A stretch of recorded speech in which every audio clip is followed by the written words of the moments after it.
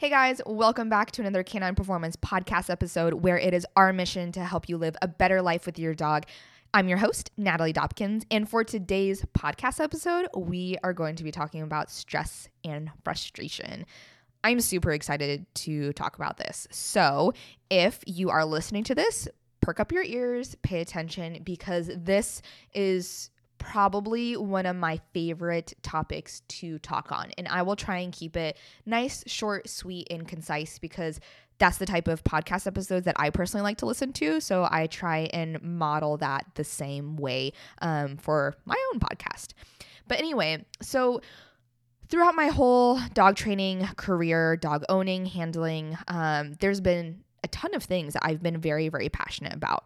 I am passionate about crate training your dog. I'm passionate about providing structure, about providing boundaries, having accountability and consequences for your dog, on and on and on. And most recently, what I have started to say to people, and I feel like it has really clicked, is the thing that I'm really passionate about saying right now is teach your dog how to handle frustration. Because essentially that is a lot of what dog training is. We are just simply elevating a dog's frustration threshold. And a lot of people think of frustration and stress as a bad thing. And in large doses, yes, it can be bad. There's a lot of things that in large doses are not good for you. But in small incremental amounts, stress and frustration can be very, very, very healthy, and it's necessary, actually. For our dogs, they are living in a human world. It's stressful, and it causes a lot of frustration and anxiety and fear and anger and rage and confusion. And so teaching our dog how to handle this stress and frustration is very, very necessary, and it's incredibly healthy. For the majority of us, one of a podcast episode that I did, I think it was 2 podcast episodes back or something like that, I had talked about how parenting our dogs, most people choose the baby age to parent their dog instead of choosing the toddler age to parent their dog.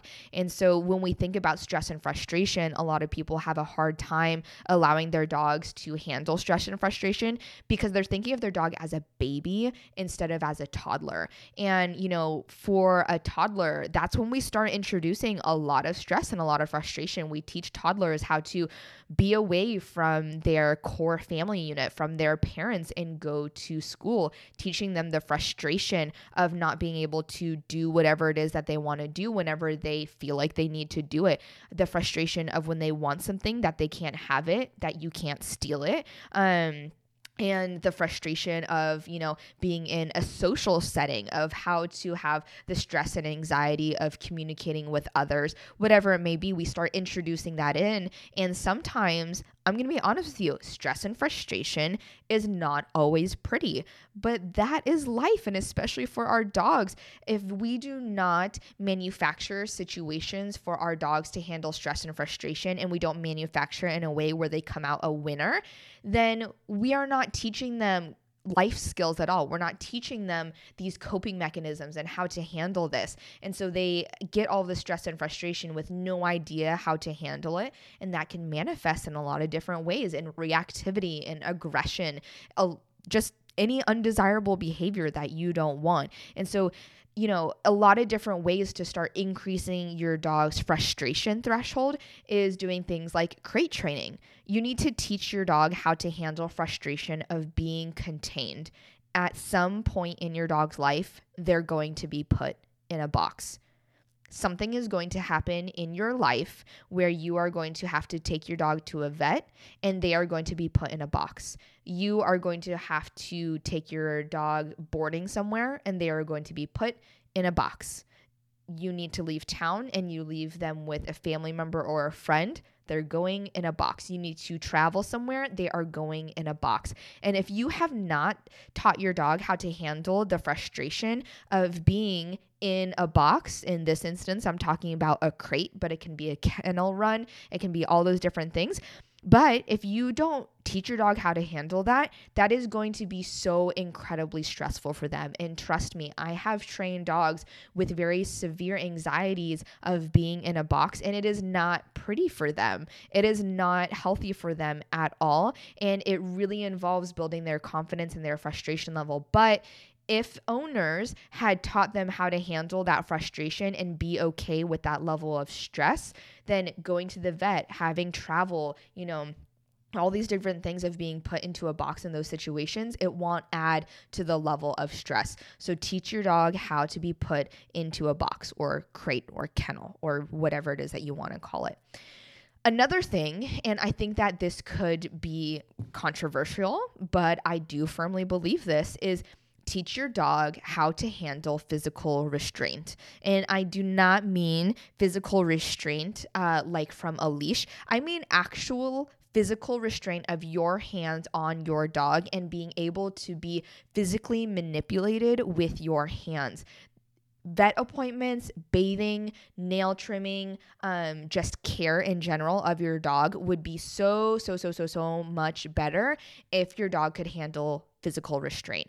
Because dogs have such low frustration thresholds, when they go to the vet, they have zero idea how to handle that stress, how to handle that frustration. And then when it's time to get a shot, they can't handle the frustration of being held. Teach your dog how to handle physical restraint. When you go to clip your dog's nails, I have a perfect example of a dog like that. I have tried to do so much counter conditioning and desensitization for Aurora's nail clippings. It caused her significantly more stress. It was stressful for the both of us. But one day when I said, I'm going to hold your paw, and no matter how much you wiggle and move, I am going to hold your paw. Boom, just like that, I was able to do all 4 paws in one sitting. And so I spent 3 months trying to get her to handle the stress and frustration very incrementally. And for her in that situation, I'm not saying that you should do that all the time. I am just using this as an example. But instead of all of that stress and frustration over those 3 months, I just simply said, you are going to learn how to handle physical restraint. And of course, I did use positive reinforcement, but I taught her how to be physically restrained. And from that day forward, our baths, our nail clippings, our groomings, our vet care is much easier because she understands physical restraint. It's very, very important. Another thing to do with your dog is to handle the frustration of being away from you, especially right now with COVID-19 or novel coronavirus going on right now. The whole entire family's home. If you live in a multi-person, multi-dog household, that is a ton of people to be around all the time. And you get accustomed and you get used to that very, very quickly. And so that can create a lot of different problems when the world finally hits resume. So it's really important that even during this time, you are practicing your dog being away from you. Even, right now is a good example of dogs that you can really see if they have that dependency. Are they always following you around the house? Has there been an uptick of, anxiety at all if you leave for any short period of time? So practice being behind a closed door with your dog on the other side, not being able to get to you. Practice being in a crate. Heck, if you don't have a crate, if you don't have an apartment with enough room to have them on the other side of a closed door, grab a leash, grab your dog, grab a book, go to an open field, put your dog next to a tree, tie your leash around a tree, get out of your dog's range of motion within that leash, more than 6 feet away, sit down, read your book, and completely ignore the behaviors that your dog is showing. They can bark, they can do whatever it is that they want, but they cannot physically get to you. It's very important that your dog learns how to be independent away from you. Remember that when we are parenting, we are not parenting a baby where we should be around them physically. We are starting to develop being that can handle being away from you. It's really, really important for your dog to be able to handle that sort of level of frustration. Another thing, before I kind of start to wrap this up, because I can go on and on and on about this, is the frustration of your dog wanting to be able to get something and they cannot get it.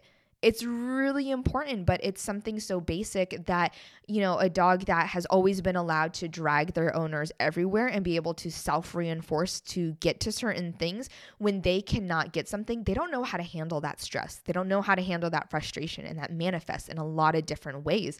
And so teaching your dog, that squirrel over there that you really want, I know that you want it, but you cannot have it. That dog over there that you want to go say hi to, I know you want to, but you cannot. That person, no.